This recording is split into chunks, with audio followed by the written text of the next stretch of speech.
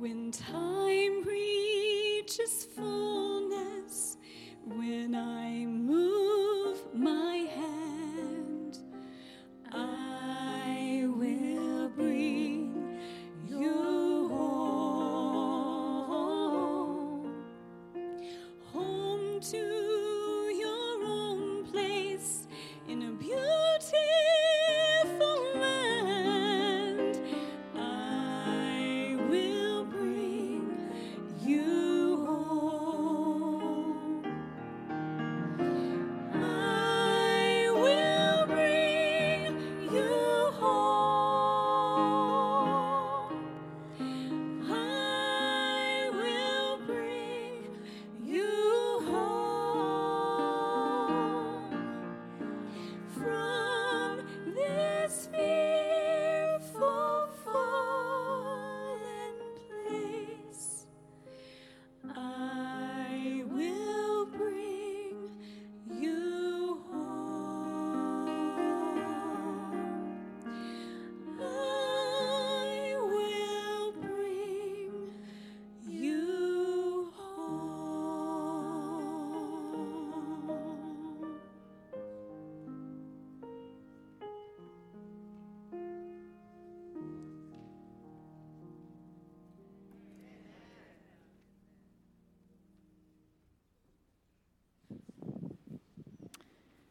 Wasn't that beautiful? Well, this morning's message is entitled Sovereign or Silent. Sovereign or Silent. And we're continuing the series, if you recall, entitled The Whole Truth. The Whole Truth. The Bible often presents truths, twin truths that appear at times, if we're just scratching the surface, appear at times to be contradictory or at odds with each other, but in fact are complementary to each other. It's the whole truth package. And so we want to talk about the sovereignty of God and the silence of God here this morning. Now, I want to share with you a story. It's very personal. I was just sharing with Jen last night that this is a difficult little story to share with you because it had a tremendous impact on Jen and myself. But it was 18 years ago. The year was 1997. Can you believe 18 years ago? Wow. 1997. I was driving to Quebec, Canada, to renew my American visa so I could extend my stay in this great country after having just recently completed my studies. Now, all the way up into Canada and back down again to the US border, I was enjoying the companionship of songs that I had, some of my favorite songs that I had recorded on a tape. Now, that was 1997, and I had a 1987 Honda Civic that didn't have a CD player, and so I was resorting to tapes. I was singing, and with my heart, I was just thanking God for having delivered me from formal education that I just recently graduated from, for leading me potentially to my first professional ministry assignment, and for the budding relationship that I was enjoying with one Jennifer Lisa, who then became and is Buttery. God had guided me. He had blessed me, and I was so happy because I knew that God had everything worked out. When I casually pulled up to the U.S. border, anticipating to head back to Massachusetts, where I was at the time, a fairly irritated immigration officer met me. He asked me to show him my passport, and then he began asking a litany of questions. And it became very apparent very quickly that he didn't like any of my answers, and they were truthful, I will assure you. His questions turned into an interrogation, and he soon asked me to step out of and away from my car that I was driving. And before I knew it, he had scoured my car looking for something to incriminate me with. His interrogation turned into fits of anger, and he marched me into the immigration office. Now, I didn't know what was wrong, but I was certainly being made to feel guilty. Apparently, according to this man, I had committed a litany of errors because in between his harsh and cruel words, he was typing feverishly something on the computer, entering some data into his system. I asked to know what was wrong and what he had written, but I was never told. The whole episode was a complete mystery. His incessant yelling at me eventually led me to ask for the supervisor, hoping he or she would be able to calm things down just a little bit. While the supervisor didn't give me a hard time, he did nothing to rein in his officer's vehemence. His words were like fists that just kept hitting me each time he opened his mouth. It became quite obvious during this time that I was not going to be let back into the United States. Now, what seemed like an eternity, I was eventually ushered out of the office to my car, and I was told to drive north, back to the Canadian border. Now, when I arrived there a few moments later, they saw in my passport that I had not been there too long before. And so instead of letting me into their country, they escorted me out of my car into their immigration office, where I was questioned again. Now, Canadians tend to be a gentler people, but while they didn't treat me as an alien, they couldn't figure out why I had been sent back, and I certainly couldn't tell them why either. Eventually, they let me go. They gave me a 3-week visa to sort my problems out, and told me if you can't solve it, you've got to leave the country. And so I was in Quebec, Canada. All I had on me was my car, the car I was driving rather, the clothes that were on my back, the tapes in my car, and a little money in my bank account that I had collected while sharing Christian literature while in college. Now, if you know anything about Quebec, it's the French-speaking province of Canada. And if you know me, second languages aren't my strength. I didn't know where I was, I didn't know what to do, I didn't know who I should talk to. So I found the closest town with a hotel, and I headed in that direction. I found a payphone and called Jennifer. She was in Virginia at the time, and I told her what had happened, and we were both extremely heartbroken. We didn't know when we would see each other again, quite frankly. Fortunately, I knew someone near Montreal, and I asked if I could stay with them just a few days until I can get this thing worked out. And they let me come, they let me stay. I got an appointment, headed over to the immigration office of the U.S. Consulate there in Montreal, Canada, Quebec, Canada. And there I presented my case, and they didn't want to deal with my case whatsoever. I was eventually told that I needed to come back a little bit later, and I went back and forward between the U.S. Embassy there. And eventually they told me that they couldn't deal with my problem here. I had to go back to Australia, where I had to deal with it there. Now, Australia, I thought, well, that's a beautiful sounding country. But at that time, I didn't want to go back to Australia. I didn't have intentions to go back, at least not this soon. How was I going to get back to Australia? I didn't have the money for a ticket. So I sold the car that I had to buy an air ticket, and I was homeward bound. My sister, living in Melbourne, put me up. I had $50 in my pocket. I immediately set up an appointment at the U.S. Consulate. I was told, after going in there to meet with them, that I would have to wait another year before they would even consider and talk about my case. It was like a bad dream. From praising God and thanking God for leading my life, knowing that He's got everything in the palm of His hand, He had it all under control, to these moments of bitter disappointment. I can't say that I didn't doubt His presence in my life during those moments, and I'm embarrassed to tell you that during this episode, I even questioned God's involvement in my life. Why didn't He prevent the incident? After going through college and sweating bullets at times to try to pay my way through and working hard and feeling as though God had certainly led and opening up opportunities, why was it possible that my fate was left into the hands of one man who got out of bed on the wrong side of bed that morning? Is it possible? Didn't God care that people weren't telling the truth? Was He causing, in fact, the problem? Maybe He was causing it so my faith could be tested. Isn't it funny that we question God's involvement in our life when things go bad, but when things are going swimmingly, there's no doubt in the world that God is with us. Now, my situation wasn't, which was painful rather for the moment, isn't really that big when we consider what others in this world go through. Just think for a moment about the Syrian refugees and immigrants right now. But such incidences and such questions are among the most complex and the most difficult that we face. Is God an active or is He a passive God? Similar yet broader questions are asked about God. Does God intervene in our world, or does He kind of take a hands-off policy where we're left to ourselves? How is God responsible, or how much is God responsible for what happens in our world? And does he act directly or indirectly? In fact, is God sovereign, or is he in fact silent? Now, people in general usually hold one of two positions on this subject. Either they believe God is in control and he manipulates events to punish or to bless people, or they believe that God created the world, he wound it up like a clock, and then he set it off and left it to itself while he went off and took care of some other business. The latter view was a popular theory in the 19th century, and it was called deism. And although not many Christians consciously held to deism, many live their lives as if God is not really involved in their world, in their lives. Clearly, deism cannot be squared with the Bible at all, but as it turns out, the first view is equally deficient.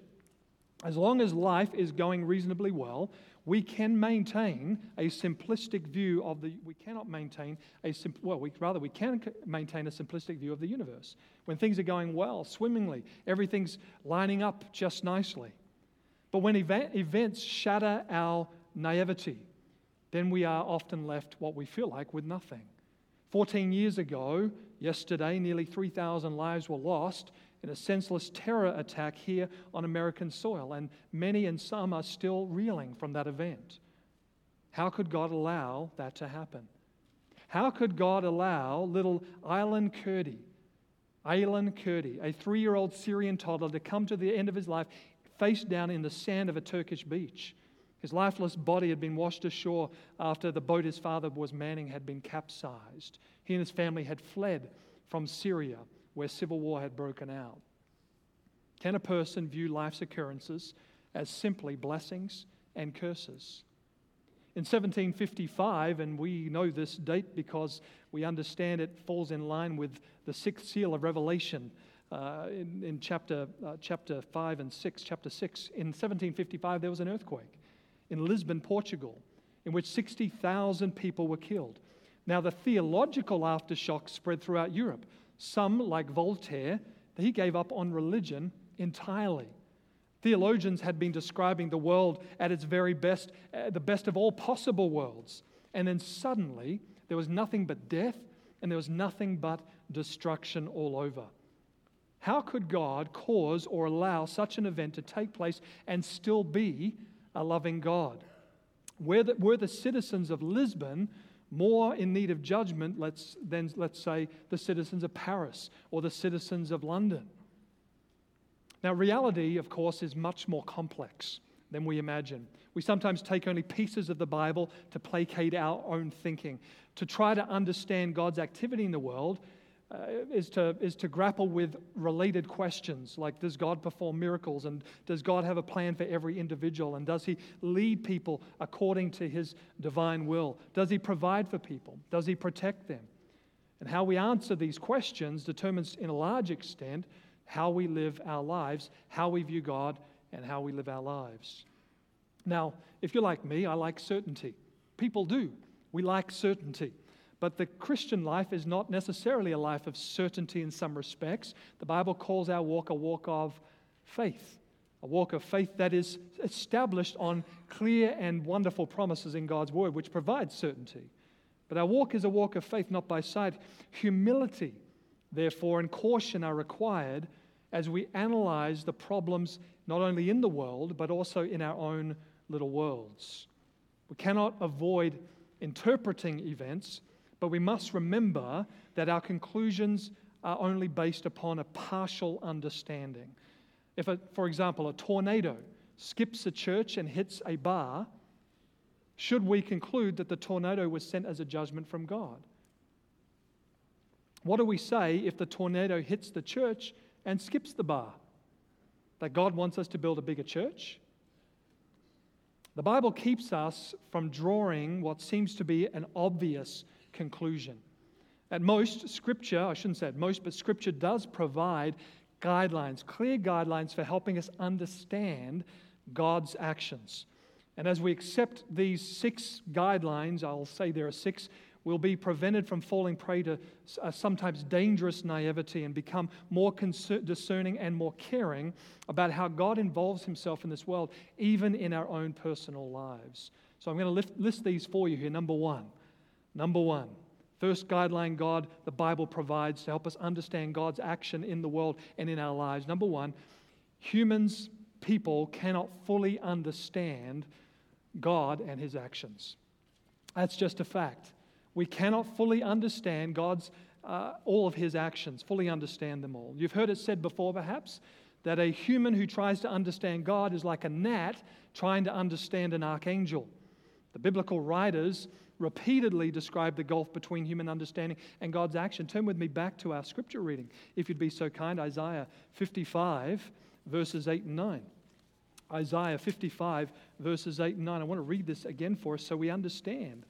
We understand that we cannot fully understand, fully fathom all that there is about God and His actions and plans.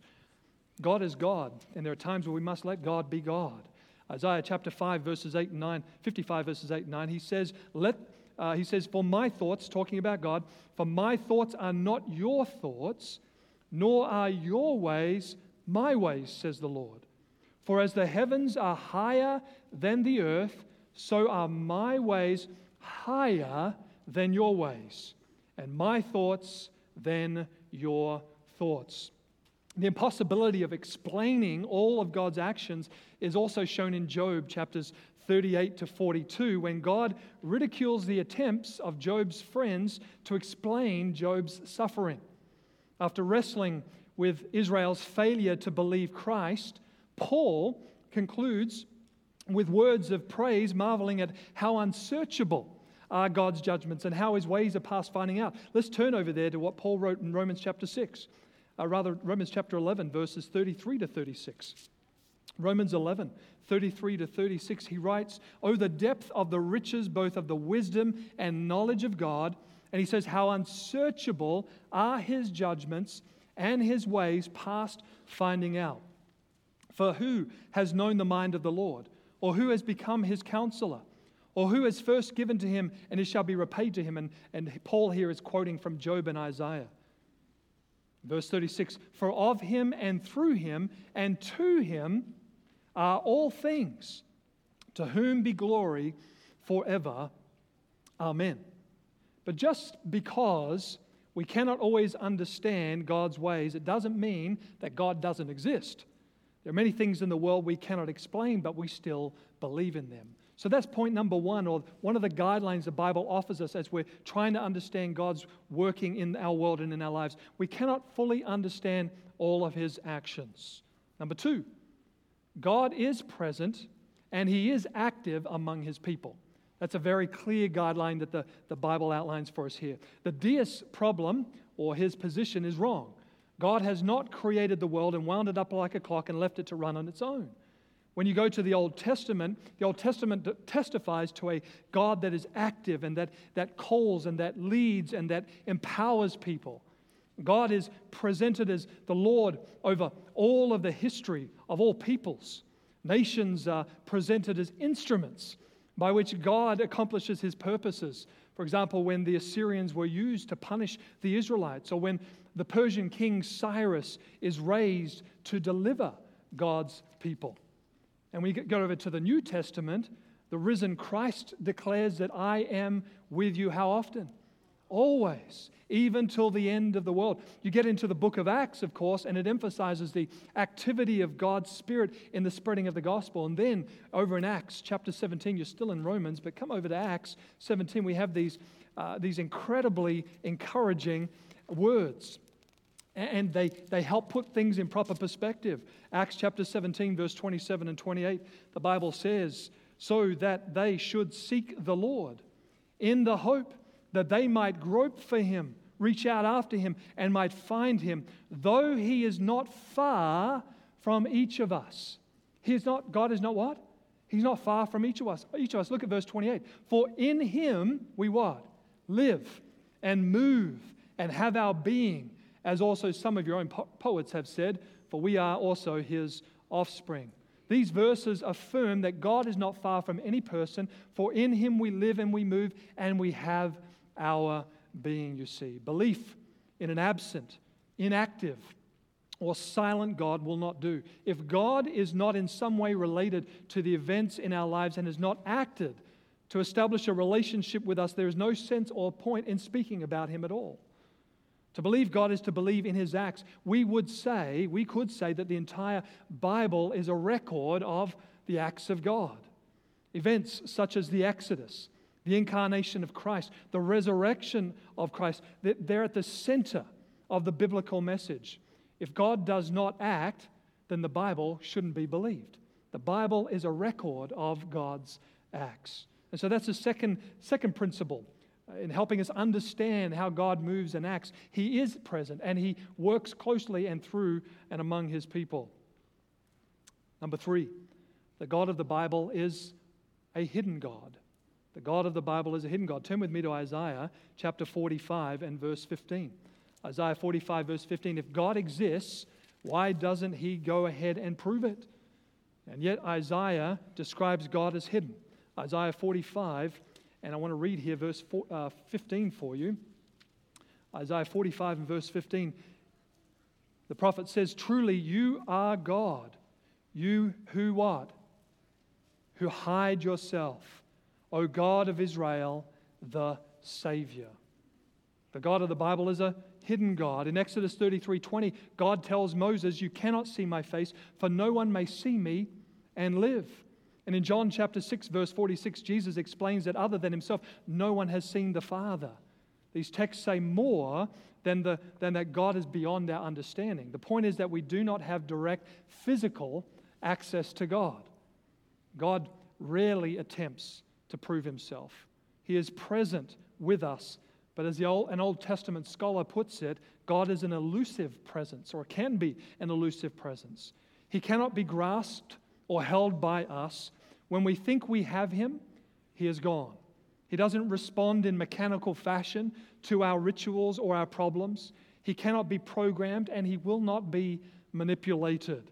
Neither He nor His actions fit into the boxes we create for Him. When we act as if we know exactly what He is doing, we basically delude ourselves. So why does God remain hidden? Why is He the hidden God? Well, no doubt one reason is that God's holiness is far too great for sinful human beings to endure. There's no doubt about that. Our God, the Bible says, is a consuming fire. Now, another reason has to do with the fact that for God to have an authentic relationship with His people, there must be freedom. If God were to force Himself on us by overwhelming acts, then we might be compelled into a relationship with Him. But God does not coerce, and God does not force. Instead, God invites. God invites. To preserve human freedom, He will even let people choose the opposite of His desires, and He will even let them abuse others. And that's hard to understand. It's hard to grasp all of that. But God honors freedom, even a person's freedom to go in the opposite direction of His plans and His desires for them.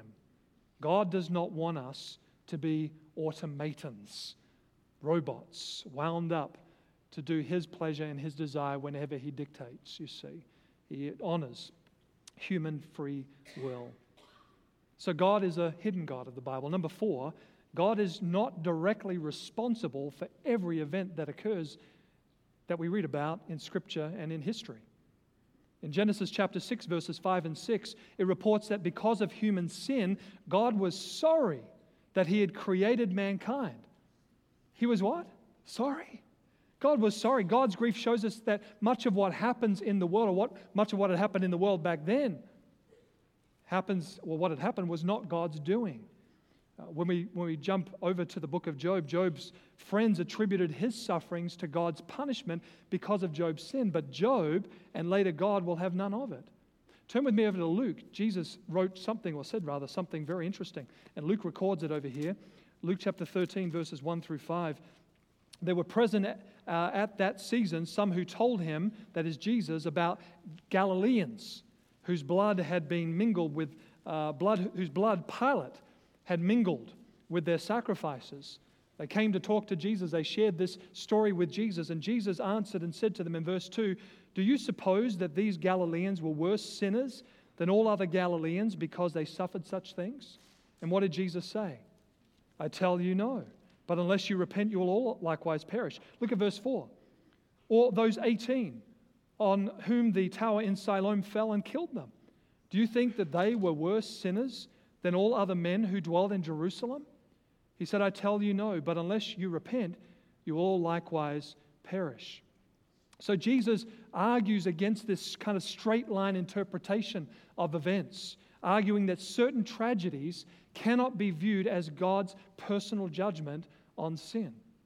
Now, saying that God is not directly responsible for every event doesn't remove the problem of sin and evil. Even if God is not directly responsible, He does allow suffering and He does allow evil to take place. But there is a big difference between God's permitting events and His causing events. If God causes evil, He must be held accountable for it. If He permits evil, the responsibility for it is placed on the free will of the person doing that thing. We may question why God values free will so much, but there is no doubt, and it should be no doubt in our minds, that He does.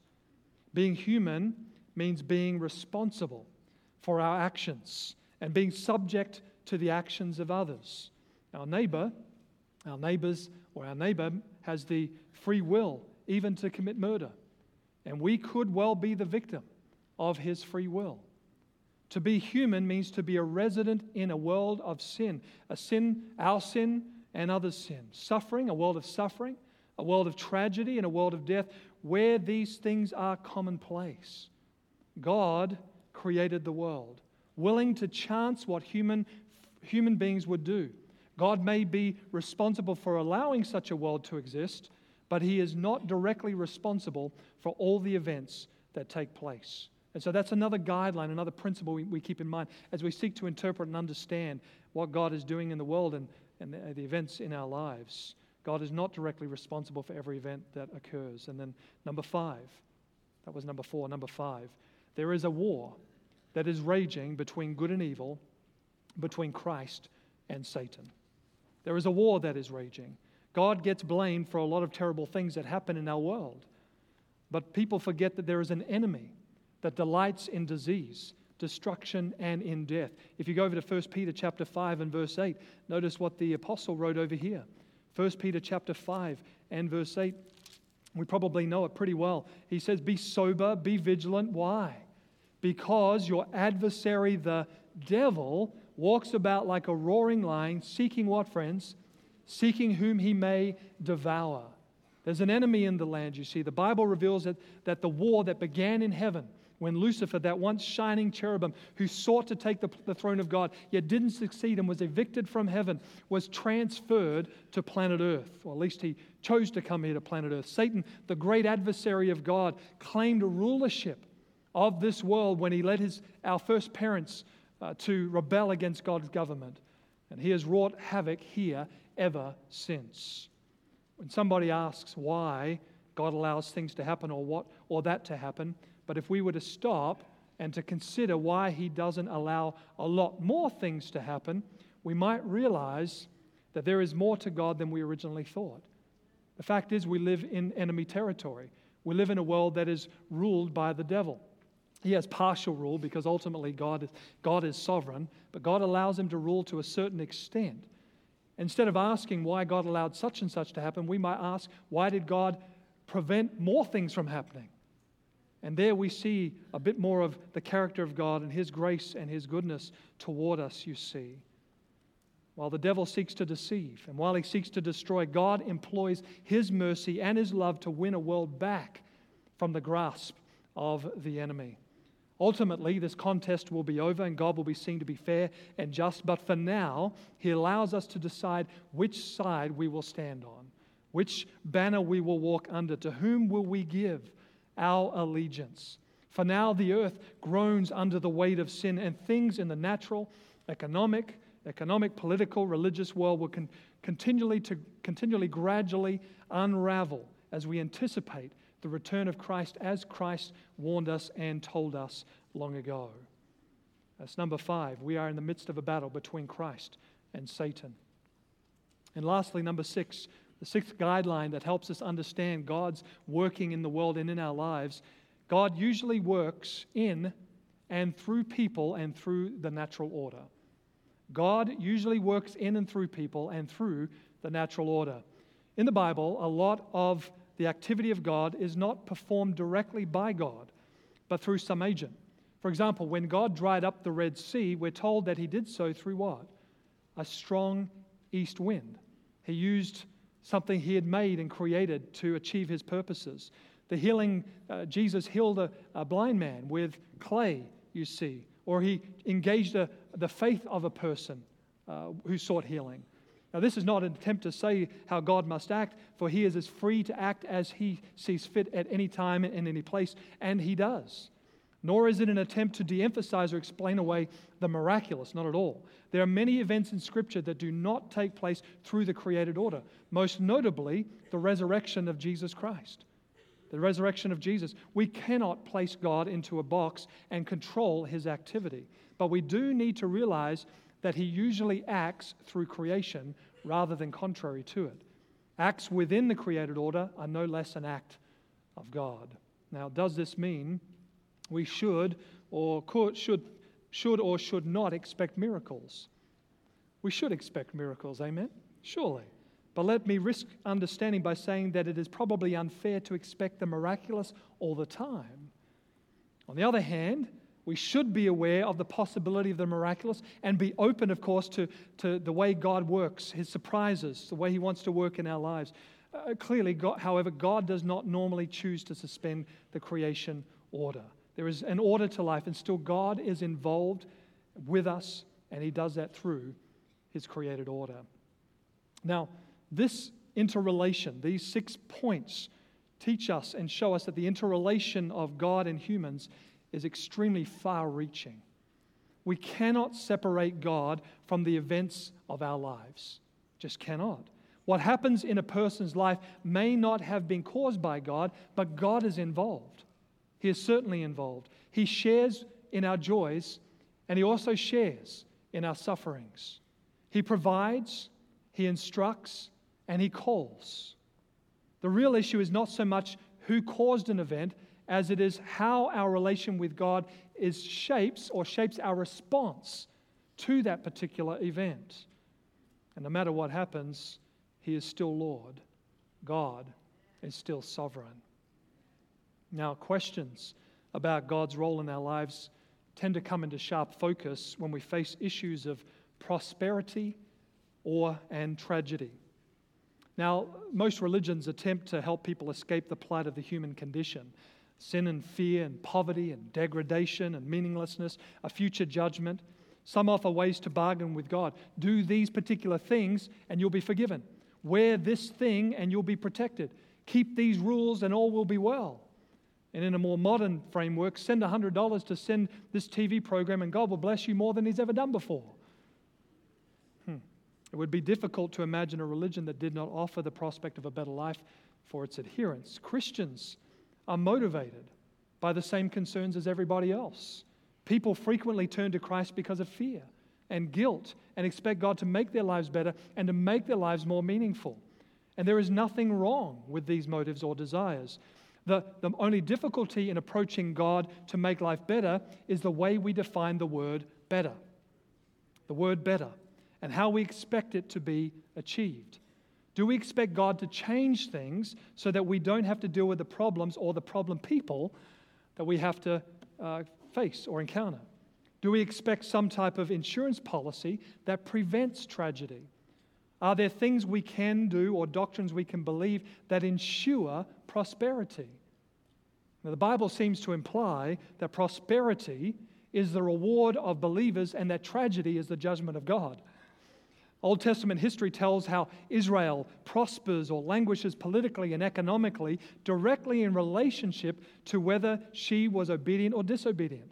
The writers of Deuteronomy and Proverbs repeatedly teach that obedience results in prosperity and that disobedience leads to poverty. You can read Deuteronomy chapter 8, 28 as an example.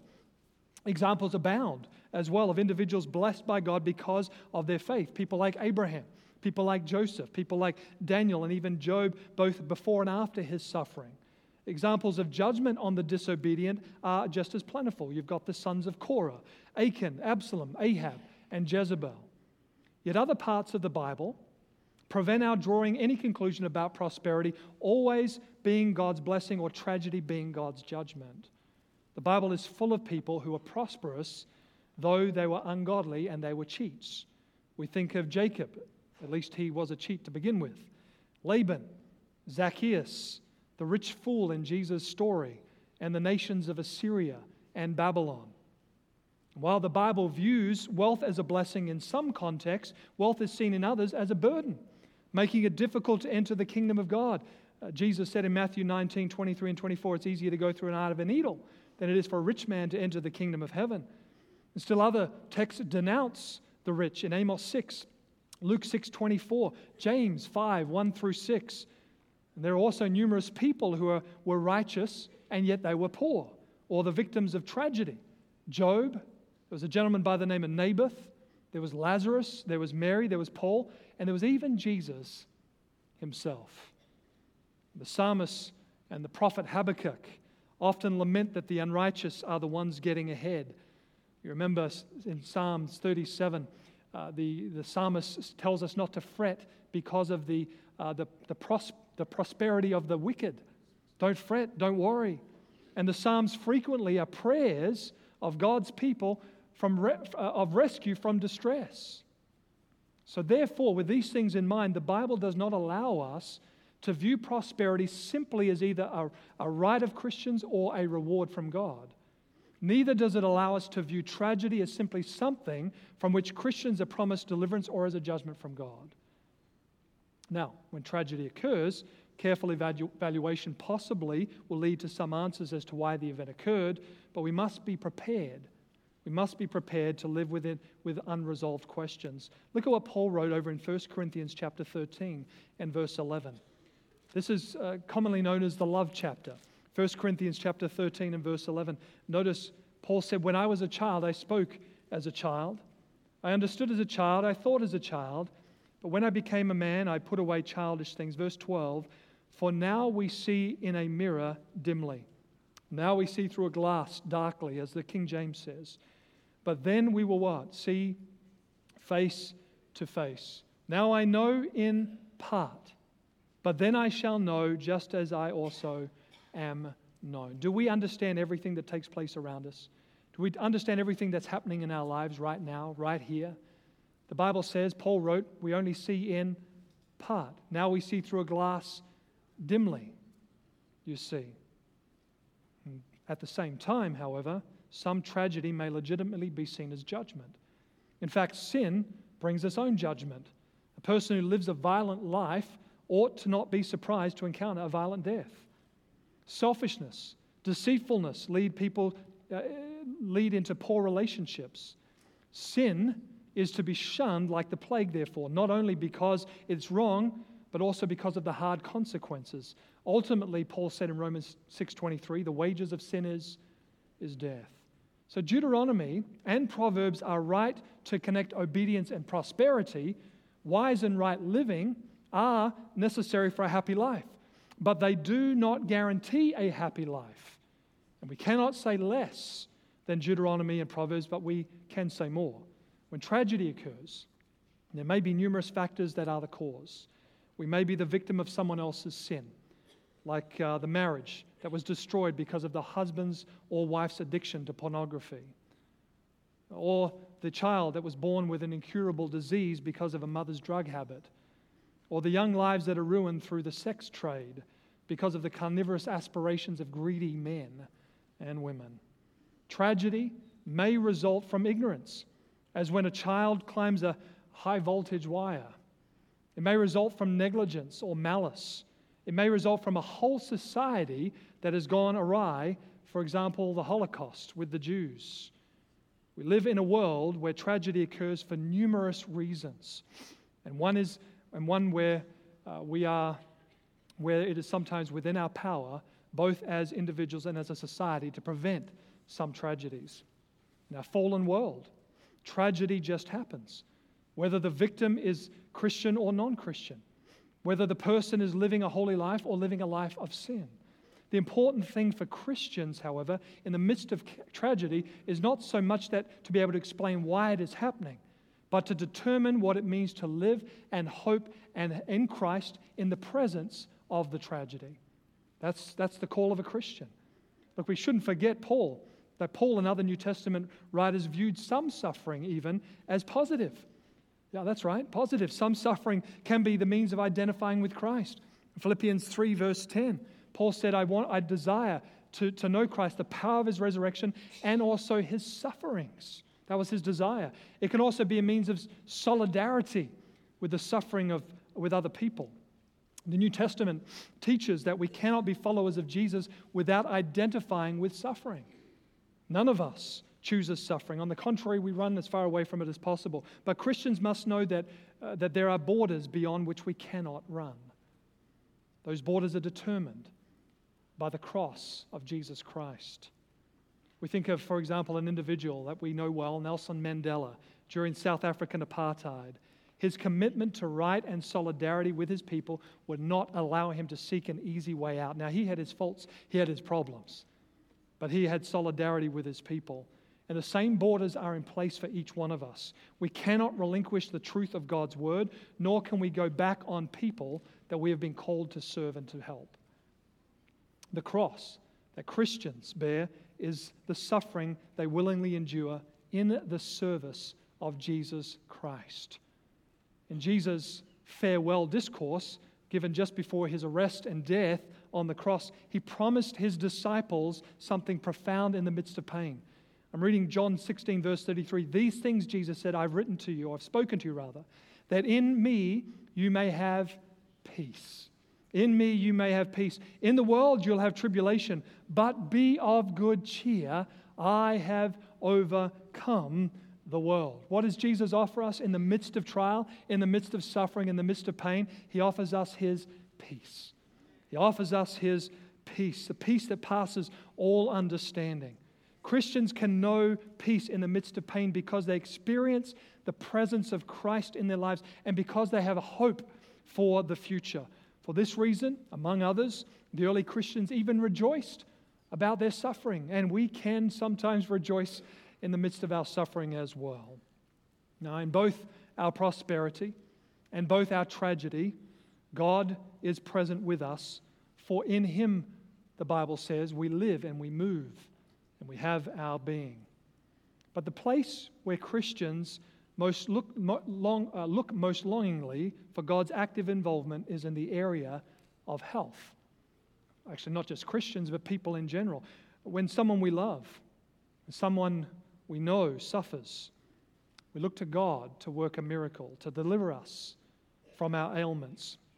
Now, some Christians teach that God will perform a miracle of healing if we only believe enough or the right person prays for us. Can't have that person pray, we need a more holy person. This one right here, you see. And some versions of the formula can be heard on several religious TV shows. One preacher moves down a line of individuals. He touches each person on the head and he says, take whatever you need. Take a miracle. Another says, send money as seed faith and God will bless you. And still worse, another tells people not to go to doctors if they're ill, for all they need is faith in Jesus. The result of such teaching is often pain, grief, and guilt resulting from fear that we are responsible for our suffering because we lack the faith to be cured. The assumption that Christians ought never be ill is wrong. Are Christians immune from causes of illness? Should righteous Christians never die? To be human is to be physically vulnerable to pain, to injury, to illness, to aging, and even to death if Jesus doesn't come back first. Now, it is true, however, that God wants us to prosper and be in health, even as our souls prosper. John wrote that in one of his little letters, 3 John 2. And it's also true that God has provided guidelines for healthier living. You can read Leviticus 16 and Proverbs 23, and you can even read Matthew 6, where Jesus says, don't stress out. Don't stress out. You see, so that when we employ these principles in our lives, the risk of disease is reduced and the quality of life is increased. There's no doubt that God would not choose sickness for his people. There's no doubt about that. But the realities of evil and sickness can be more complex and involved than we initially think. Sickness may and does have many number of causes. There is aging. There is environmental factors. There is genetic factors, and who knows what else. Knowing this, however, is not an excuse to eat what you want to eat, to drink what you want to drink, and to live as you please. You understand. God wants us to offer our bodies as a living sacrifice for Him. Can God perform miracles? Can God perform miracles? Many Christians, even some of the Protestant forefathers, Luther and Calvin, and some of them, they believed, and there are Christians today that believe the miracles stopped happening at the death of the apostles around AD 68. But God does not fit into the boxes that we create for Him. He is free to work in any way He sees fit, but it is wrong for us to expect Him to follow some mechanical formula or to simply wave some magic wand to solve our problems. Faith is a significant factor in healing, but it is neither a guarantee neither is it a magic potion. God is involved in any healing process as He is involved in all aspects of our lives. When we are ill and we are sick and we cannot get better, we should do what the Bible encourages us to do in James 5:14. Call the elders, have them come, let them pray over you, let them anoint you with oil, a symbol of consecration. Pray over them, and the prayer of faith shall save the sick. Certainly, we should take advantage of the natural means that God has given to us and medical assistance available. God usually works through secondary means. Our suffering should be shared as well by the church. And if we are restored to health, we should give God thanks and live for His honor and glory. All of us, however, have to deal, unless Jesus comes back first, with the reality of death and the transitory character of life. If we're not restored to health, our only intention can be, like Paul's in Philippians 1:20-26, to glorify God with both our lives and our deaths. We don't choose death. It comes as an unwanted visitor, resisted to the very last moment. Still, we know that death is not the ultimate reality. Therefore, we can glorify God still even in death. What we have found in Christ is wholeness. The wholeness that we enjoy in this life, however, is partial, for the redemption of our bodies, the redemption of all that we are, is still yet future. While Jesus has saved us from the guilt of sin, and He's saving us from the power of sin, ultimately, He's going to deliver us from the presence of sin. And this mortal shall put on immortality, and we shall be changed according to the Scriptures. Even while we are being renewed continually spiritually, however, our bodies today are deteriorating. By God's grace, our bodies come equipped with an astounding healing ability, but they also come with aging mechanisms. The fact that the nature of the world in which we live ensures that illness belongs to the human experience. But regardless of this reality, we can enjoy the wholeness that Christ gives and to witness to the wholeness of Christ even in the midst of death and even in the midst of suffering. Another question we have to ask is, does God assist us, and does He guide our lives? Without a question, the teaching of the Bible says that He does, that He absolutely does. But problems emerge when we look for God's activity in perhaps naive ways. A boxer, having just beaten someone to a pulp and laid him on the ground and knocked him out, exclaimed, "God help me, beat him up." A ball player, trying to break a record, says, "Well, if the man upstairs will allow me to get the record, I'll get it." For years, Catholics and Protestants in Ireland have prayed to God that they would help them kill their enemies. The problem is that we want God to provide for us what we think we need. We want Him to bless what we're doing and to lead us where we want to go. But God is not our butler. He's not our maid. He's not our servant. He does not do for us what He expects for us to do for ourselves. He is not going to stop the universe for one of our whims. When we speak about God's assistance and we speak about His guidance, it ought to be in the context of giving our lives over to God's service. The leading and the assistance that we seek is to enable us to fulfill our roles, our God-given roles in the world and in God's last day church. We need His assistance and His guidance to do His will. Now, I don't mean we need guidance merely just in choosing a college or a profession. More important, how shall our activities in life be opportunities to further God's cause? Whether we're an insurance agent, whether we're a banker or a clerk in a store, each of us needs wisdom from God about living effectively on behalf of the kingdom of God, the role that He's given us in His kingdom, in this world, that place where we work. When we seek God's will, we should realize here too that we live by faith, not certainty. People often claim that God has spoken when they have heard nothing but their own desires. We don't escape the effect of sin, even when we are trying to serve God. When it comes to asserting what is the will of God, we need to exercise humility and we need to exercise caution. Even when we want God's will, it is possible for us to miss it. We may find the task of discerning God's will to be quite difficult. And usually, identifying the will of God is much easier in retrospect than it is in the process of trying to make a decision. Hindsight is 20/20, isn't it? We have to make some difficult decisions at times. What is God's will? How is He leading me? What does He want me to do? We're right when we seek God's provision for our needs and His leading and His assistance in our lives. It's fine to do that. We ought to do that. But we need to distinguish between our own selfish desires and our dependence upon God. All of our lives are to be lived in Him, in accordance with His purpose and on the basis of who He is. And only then there is meaning in our lives as God establishes, as according to the psalmist, Psalm 90 verse 17, as God establishes the work of our hands. Friends, we all need to become a lot wiser in the way we think about God. God is both sovereign and He is at times silent. God is silent when He allows our free will to be exercised, when He allows nature and even sin to run its course, when He gives people over to their own choices, or even when we are going through an experience designed to grow us and to make us more like Christ.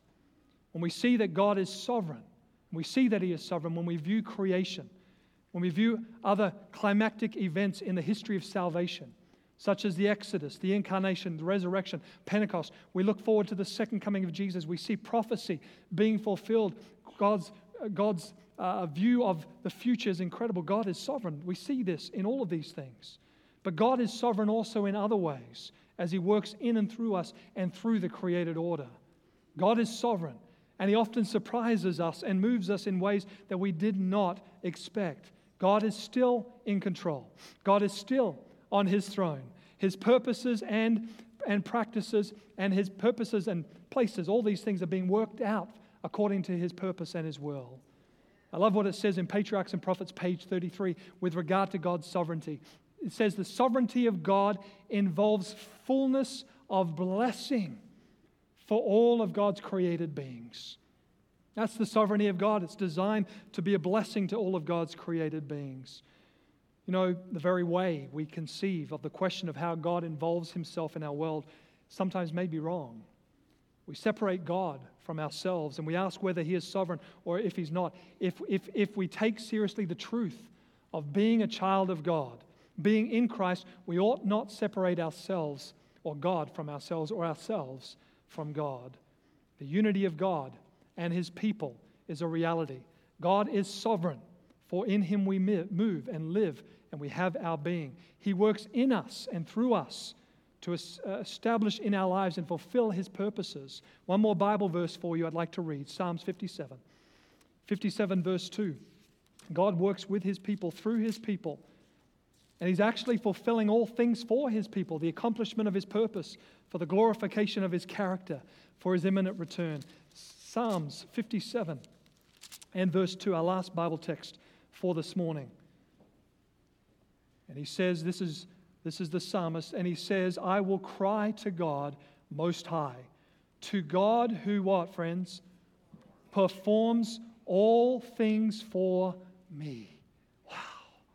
God performs all things for you. God performs all things for His church, you see. The real question is not whether God is active or passive, whether God is sovereign or silent, or whether God is just sovereign. The question is whether we are active or passive in obeying Him and obeying His word. The ambiguities caused by the freedom given by God, the freedom of humans and the nature of sin in the world we live in, results in often dual responses. We both praise and we protest, and both can be legitimate. While we are assured of God's goodness, we do not accept the legitimacy of evil. It is an invader into God's good creation. And prayer, not your friend, not your neighbor, but prayer is a place our concerns should be expressed most honestly. We must praise God's unsearchable ways with Paul, or protest with the psalmist, why, when things do not go the way we expected them to go. There is both reliance on God and active searching for God on our part. God is sovereign, and He is silent. When people are victimized by evil, or even while they are relying on God, they have a right to protest the evil and other people who perpetrate the evil. When people are hounded by disease like cancer, even while owning death and God's peace, they don't have to like sickness and they don't have to like death. When someone is killed or dies, there is no way to tell the family that they have to accept the fact of death and that there's no place for grief. We are to grieve with them as we look toward the resurrection. People can protest, Christians can protest and question, but they must also know that God is identified. God is identified with this suffering world in Christ, and although at times He seems distant, God is active in our lives, and He still brings peace to people in the midst of pain. Back to my story.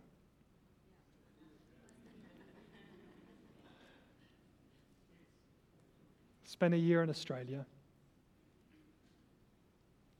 Find my way to Canada. Back to Canada again. God opened up an opportunity for us to minister and work there, something that would never have happened if we never went. In the midst of all of the experience that Jen and I went through, in the midst of all this trial, God gave me Jennifer, who had an understanding heart to wait for me until I could figure this thing out. He provided me with a family to house me in Quebec. Now, it's an amazing story because I used to canvass and sell Christian literature. And I canvassed one summer with a girl who lives near Montreal, Quebec. And it was her family that I ended up staying with. God saw it all along. He saw it all along. A young man in that family needed to buy a car. And so he bought my car so I could buy a ticket to get back to Australia. It gave me an opportunity when I went back home to Australia to encourage my brother into the Lord. And he came and joined me in Canada, and he gave his life to Jesus and was baptized. God opened doors to ministry that impacted many lives.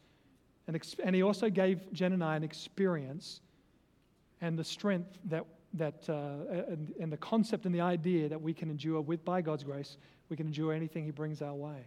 It was a tough experience. It was a difficult time.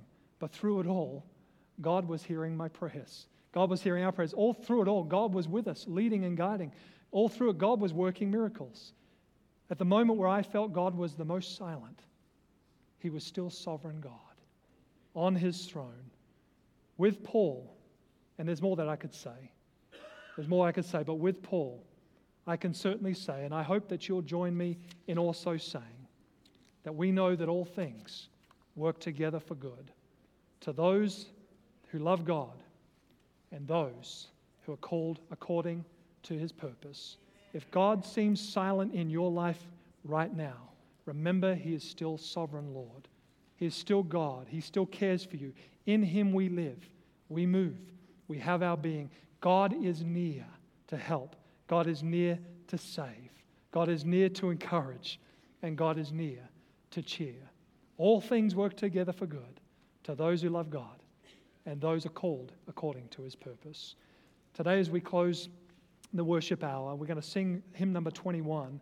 We're going to talk about God being the immortal God, the invisible God, and the only wise God. So join me as we sing that. It's hymn number 21 as our choristers come on out.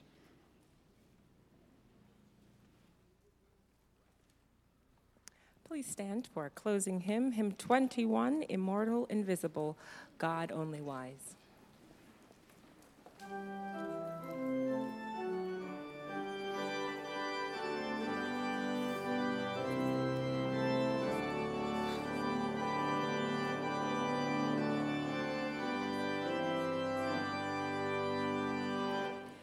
Yeah.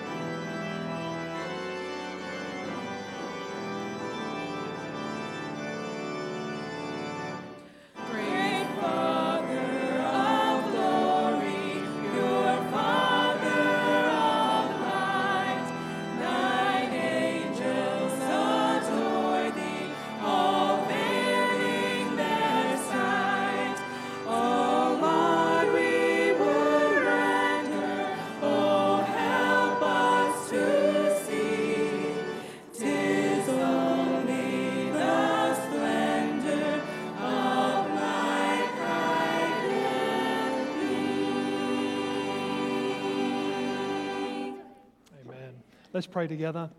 Oh Lord, we thank you that you are, even in those moments where you seem the most silent, hidden from all view, you are sovereign God, on your throne, caring for us, loving us, working out your great purposes and plans to fulfill the great end of the glorification of your character in the lives of your people, for the end of sin, the reign of terror, and the establishment of eternal happiness and peace. Oh Lord, thank you for being our God. Thank you that you are God, and we let you, and we want to let you be God in our lives. It's true that life can be complex at times. We have our questions. It's not always simple. And it's okay to come to God with our questions. It's okay to come to Him with our concerns. And even though God may not explain to us everything right away, Jen and I still have questions about that whole experience still. But we could see, looking back, your unfolding of your will and your plan for us. And all along you were good. All along you had a purpose and plan in mind. All along you were growing us and trying and testing us. All along you were leading us closer to your side. All along you were seeking to lead us to glorify your name in our lives. Oh Lord, may this be our experience every day. Even though we do not understand everything, do not have all our questions answered, may this question be answered, that we can trust you, God, that we can trust you with our lives. Lord, bless and keep us, we pray, as we seek to live for you and serve you in this day and age, in preparation for your soon return. And we pray all of this and we give you thanks in Jesus' powerful, marvelous, and mighty name. Amen.